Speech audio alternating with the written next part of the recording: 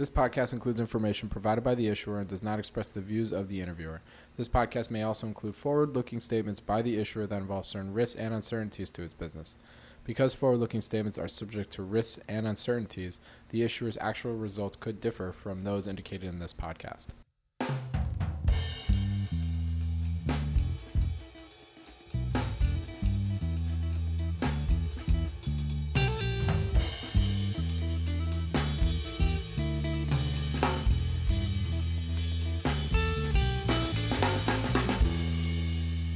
This is Robert Kraft, and I'm your host for the Planet Microcap podcast. And joining me today, my guest is Maya Peterson. She is the author of a couple books now, Early Bird, The Power of Investing Young, and also the forthcoming Lighthouses, Women Leading the Way in Finance. Maya, thank you for joining me today. How are you doing? I'm good. Thank you so much for having me. It's an honor. It's an honor to have you, and congratulations on all your success thus far. I mean, it's really incredible, and that's why I'm so stoked to have you on right now.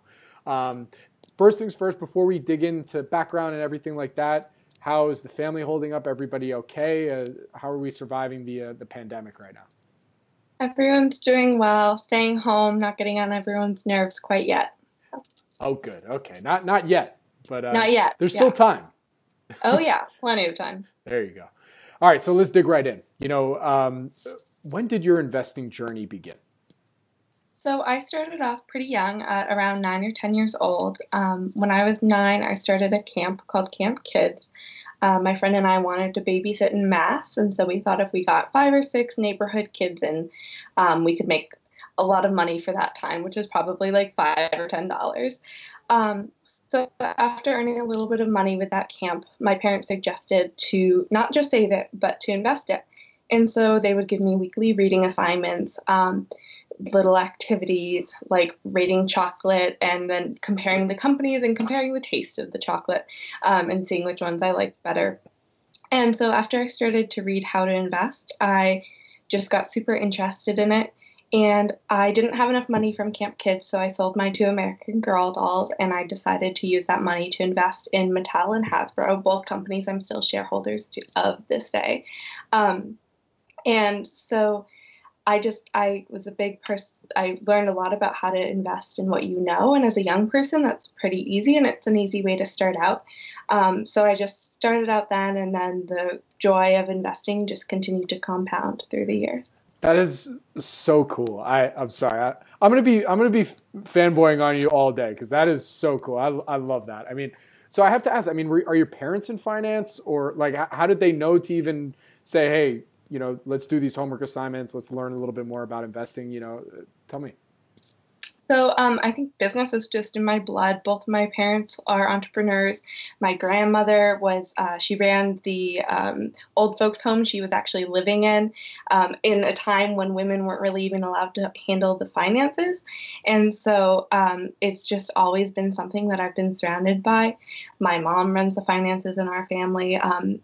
And so it's something that I've been so lucky to be surrounded by. Neither of them are in finance or in a finance role, but they're both big, passionate investors. Yeah. Got it. So, I mean, outside of these, the homework assignments and then selling your American Girl dolls to them by Mattel and Hasbro, I mean, what about investing what drew you in? How did it become a passion of yours? So I would say it would definitely be the people of finance. I'm always been a big numbers person. Math has always been my favorite subject in school, but it's definitely been the people. In Early Bird, I talk about there's like nerdiness, humility, and frugality, and those are all characteristics that I think all investors have, good investors have. And so I showed up at the Berkshire Hathaway annual meeting for my first time when I was 10 years old, and I was treated with so much respect by all of these, professional, amazing investors that I had never gotten when I was 10 because I'm a young person and classics to be seen but not heard. But as we know, with compounding, you need time and money, and I had the most time out of everyone. So, of course, I deserved the most respect. No, but I was really amazed with how much respect I was given and how my insights were treated and how they just really wanted to hear what I had to say. And so I think it's been the people that have kept me staying in investing, staying passionate, and just the conversations that you can have, and also just the openness with everybody to talk to. Yeah. Absolutely. I mean, isn't that one of the coolest things about our industry is when you Mm-hmm. express you have a passion for finance or investing, people just want to know what you have to say. They want to hear they don't care if you're 10, 50, or, I mean, I don't think my newborn daughter could really talk too much yet about, but they, hopefully soon, that would be cool. But I also have to ask, I mean, you're 10 years old, getting started. I mean, were you telling your friends like, hey, I'm getting kind of started with investing, you guys should look at this too? I mean, what was their reaction, as you're kind of, learning more and growing up at the same time? A lot of my friends got annoyed at me because I would tell them to stop going to the vending machine and stop buying their snacks and start saving their money and investing with it. And then I also had the friends who were just as passionate about math and finance as I was. And we started like a small investment club. And had activities like the chocolate activity, and we're just able to kind of compare and look at companies together. It was the same team as my robotics team, coincidentally, but it was fun, and so I just had a wide array of either people I had to scream at to let them know to save, and others that already were doing it, and it was fun to grow together with them. Very cool. So, I mean, what resources were you using, like when you first got started? Okay, I want to learn everything about investing. Where were you going and what were you reading? I mean, what was the first investing book you read? I wouldn't consider, oh, yeah. It's called Growing Money by Gail Carlitz.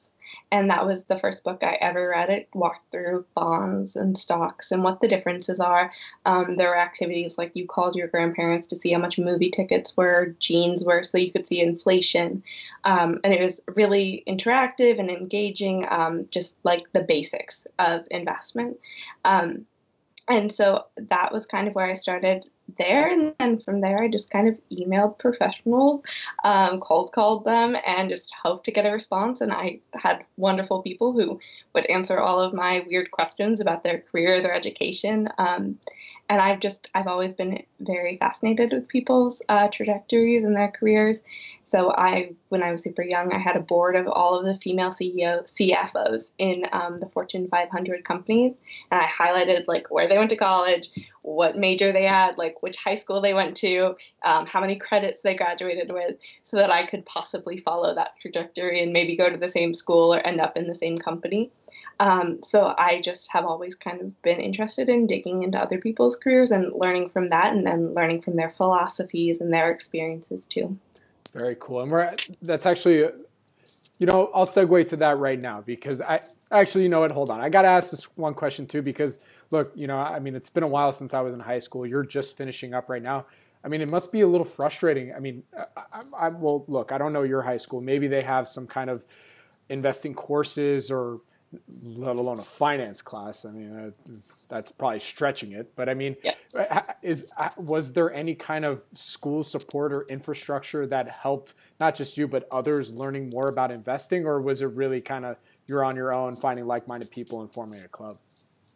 I think with certain schools, there's definitely financial, macroeconomics, microeconomics. There's tons of AP classes like that. Right. But as to financial literacy, I have never had a school that has actually taught me financial literacy or offered a class. The current school I'm at has a senior class that I think it's like a semester-long class that they take at the end just to learn how to balance a checkbook, and which is really important tools, but they don't really start earlier on.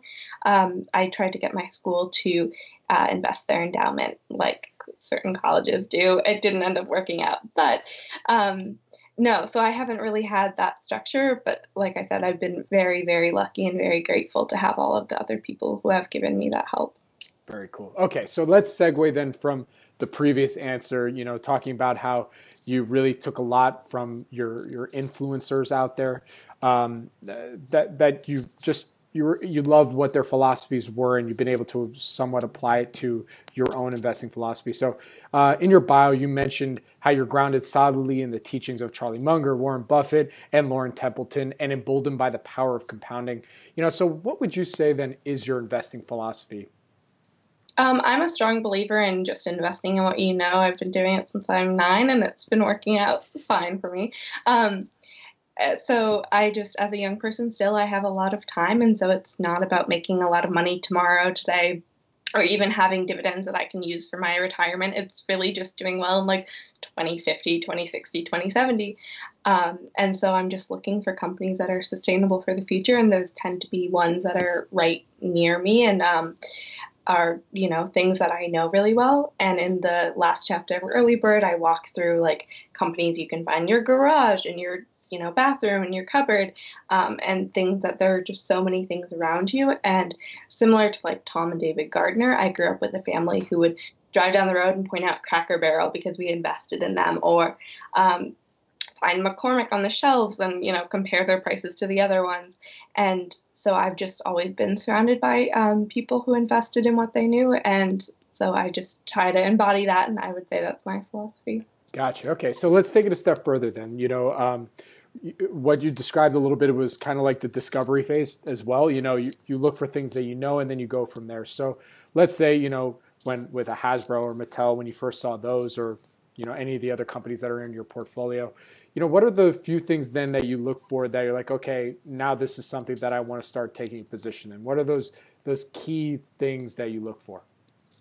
I'm a strong believer in socially responsible investing. And so I definitely look at their corporate social responsibility, so their governance, their how environmentally friendly they are, how they treat their employees, their employee retention rate. So I pay a lot of attention to those numbers, not just, the PE ratio and the dividend. And I also just like to dive into companies a lot more before I invest them, like all investors do.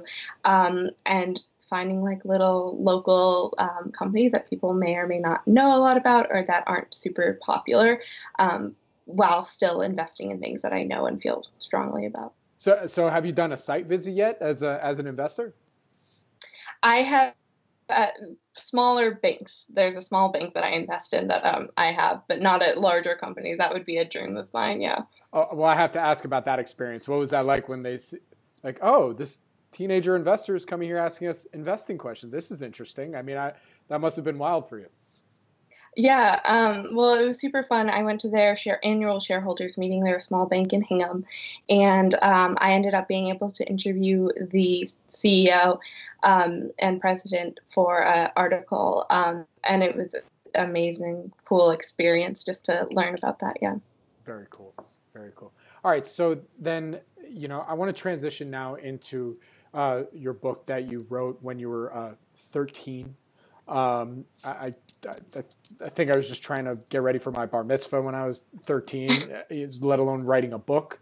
So you published your first book, Early Bird, The Power of Investing Young. What inspired you to put this out? I would say 75% was that I had a summer with nothing to do. And I'm not someone who likes to go to the beach or watch Netflix all day. I like to be a little somewhat productive. And then also the year prior, I started my blog, Compounding Snowballs, also over a summer or half of the summer that I didn't have anything to do. And it got so much positive feedback. I created it in the same way that I learned, to have activities and things for other young people to learn how to invest.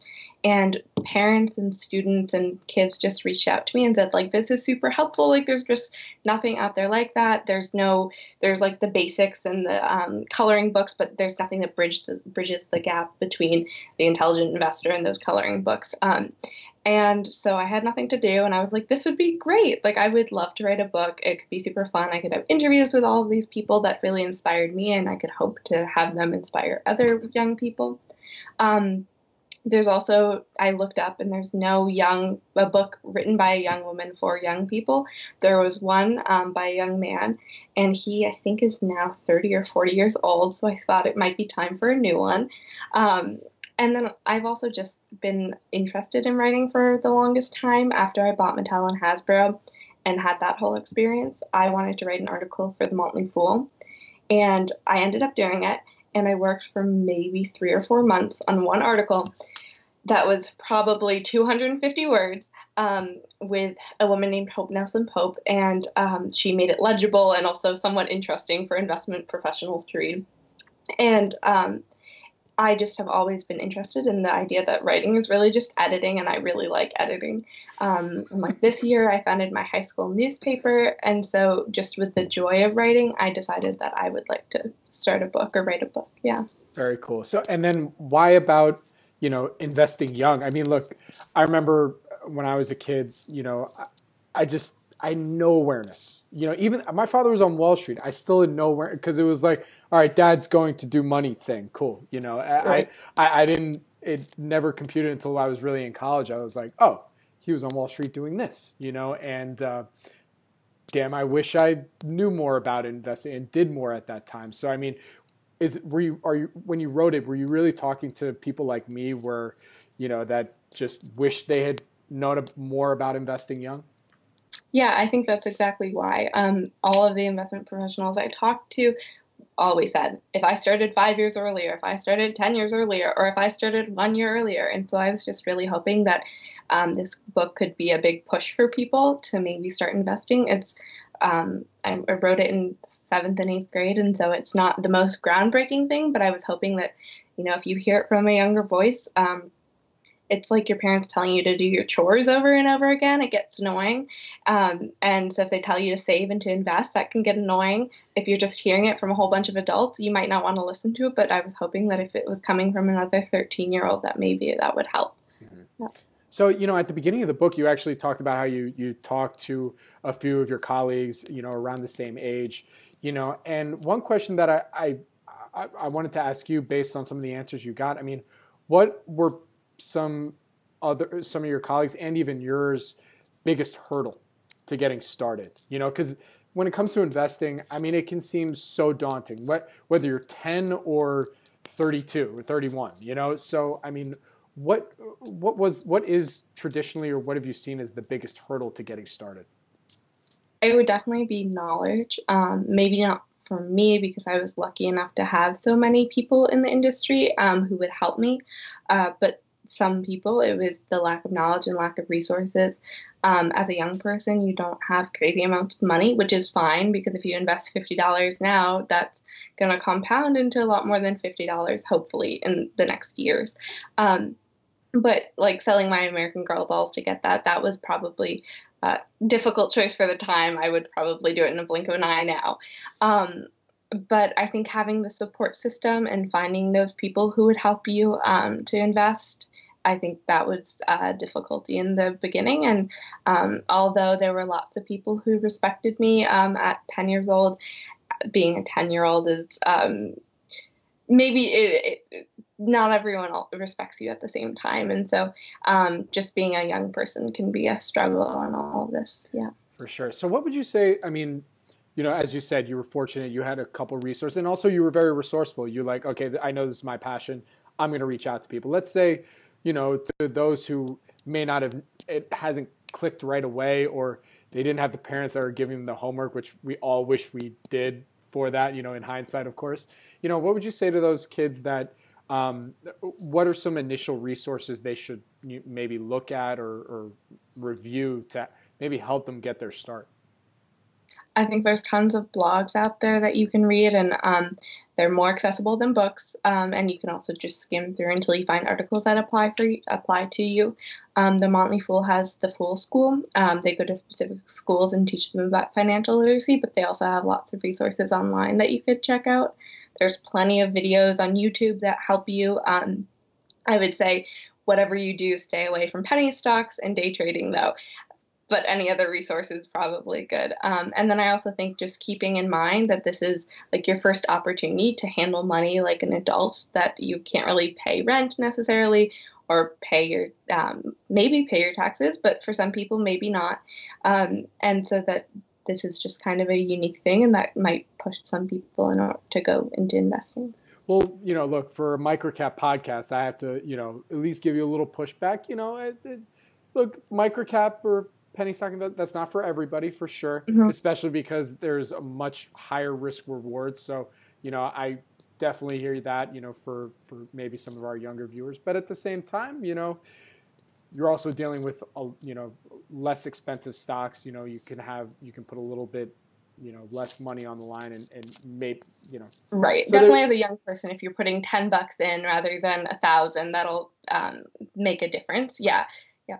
look, at the end of the day, it's all about doing your due diligence. That's the main point. When it comes to large caps, small caps, micro caps, whether you're getting your started as early as you did or later, it doesn't matter what asset classes. The more important thing is doing your due diligence. So what's interesting about, like what we're doing here at Planet Microcap and some of my colleagues out there, Microcap Club, Ian Castle, Mike Schellinger, all these groups that are really all about trying to put out a lot of education covering the microcap, or trying to have it that brand and not even use the word penny stock because it has that just negative connotation.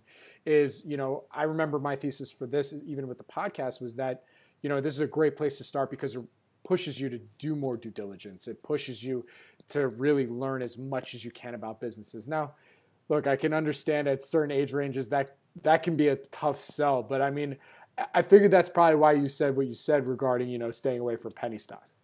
Right, completely. I think as a 9-year-old, that would have been a huge hurdle to jump over. I think the due diligence of just like looking at any company was a lot for me to handle, and probably a lot for other people at that age. And like I said, like a lot of my middle school friends would be investing in penny stocks because they had their little penny jar and they knew that they could get, a lot for a very small amount of money. And so they were really just investing in it for the amount of money that they could spend and how many shares that they could get because of that, and not because of the company and not because of anything else, but because it was literally a penny. And I think as a high schooler, even as a college student, I think that that's something that's totally something you can look into. And if you're willing to take the risk, and not that it's necessarily crazy risky, but that it would be, you might not be able to find super reliable companies that could go up and down if you didn't need that money right now to be secure.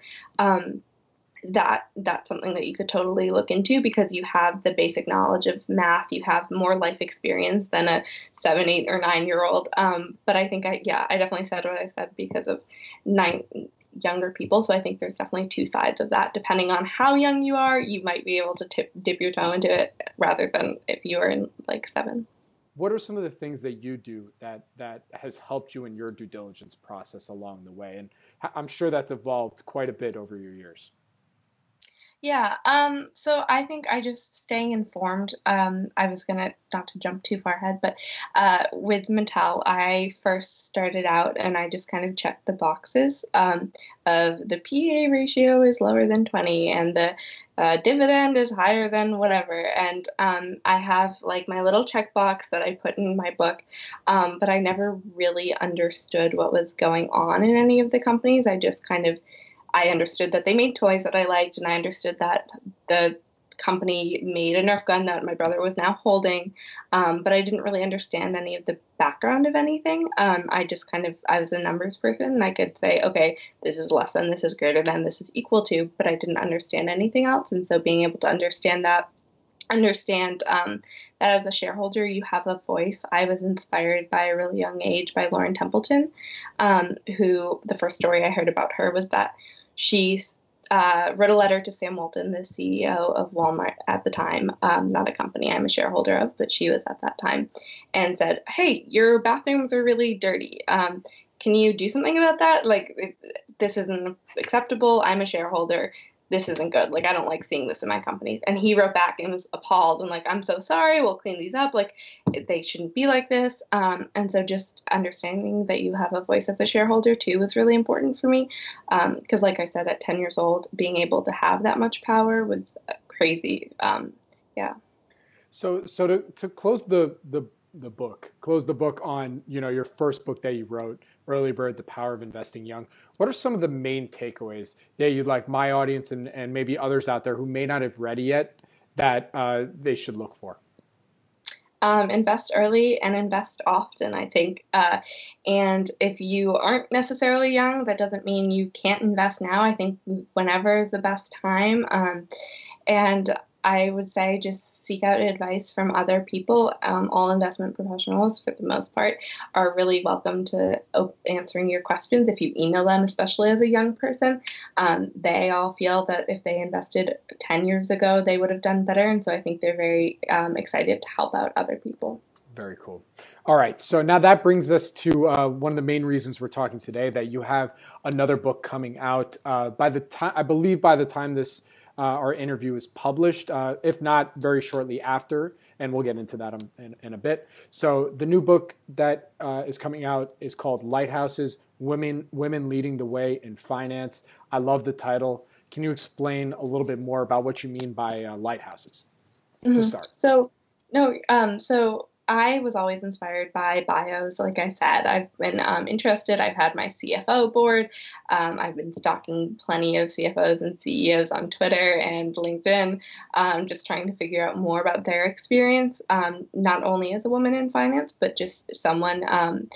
And so I have always been interested in that. And then after I wrote my Early Bird book, I was invited to speak at UMass Amherst's Women in Securities group. They had my book for part of their curriculum.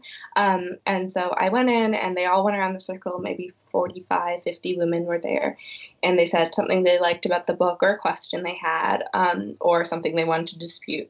And one of the women said that I was a lighthouse for young women in finance. And I was like, whoa, that's such a powerful word. I was blown away. I didn't know what to say. And I was just in awe of being called that too.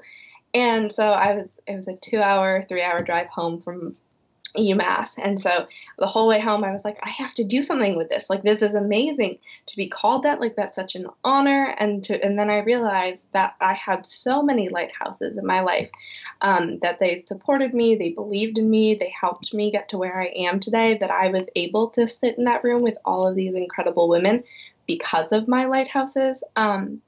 And so to me, the lighthouses are really just these supportive figures in your life that help you navigate rough water, so to speak, and see the light at the end of the tunnel.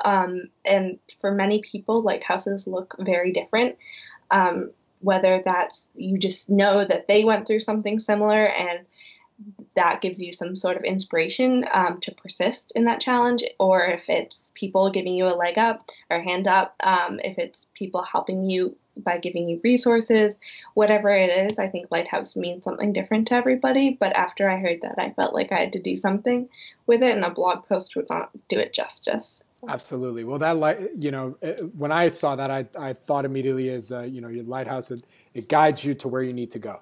Mm-hmm. And that's was my take when I you sent me the introduction, so I've read through that, and that's really cool. So, and also on your website, you actually give a few examples as well.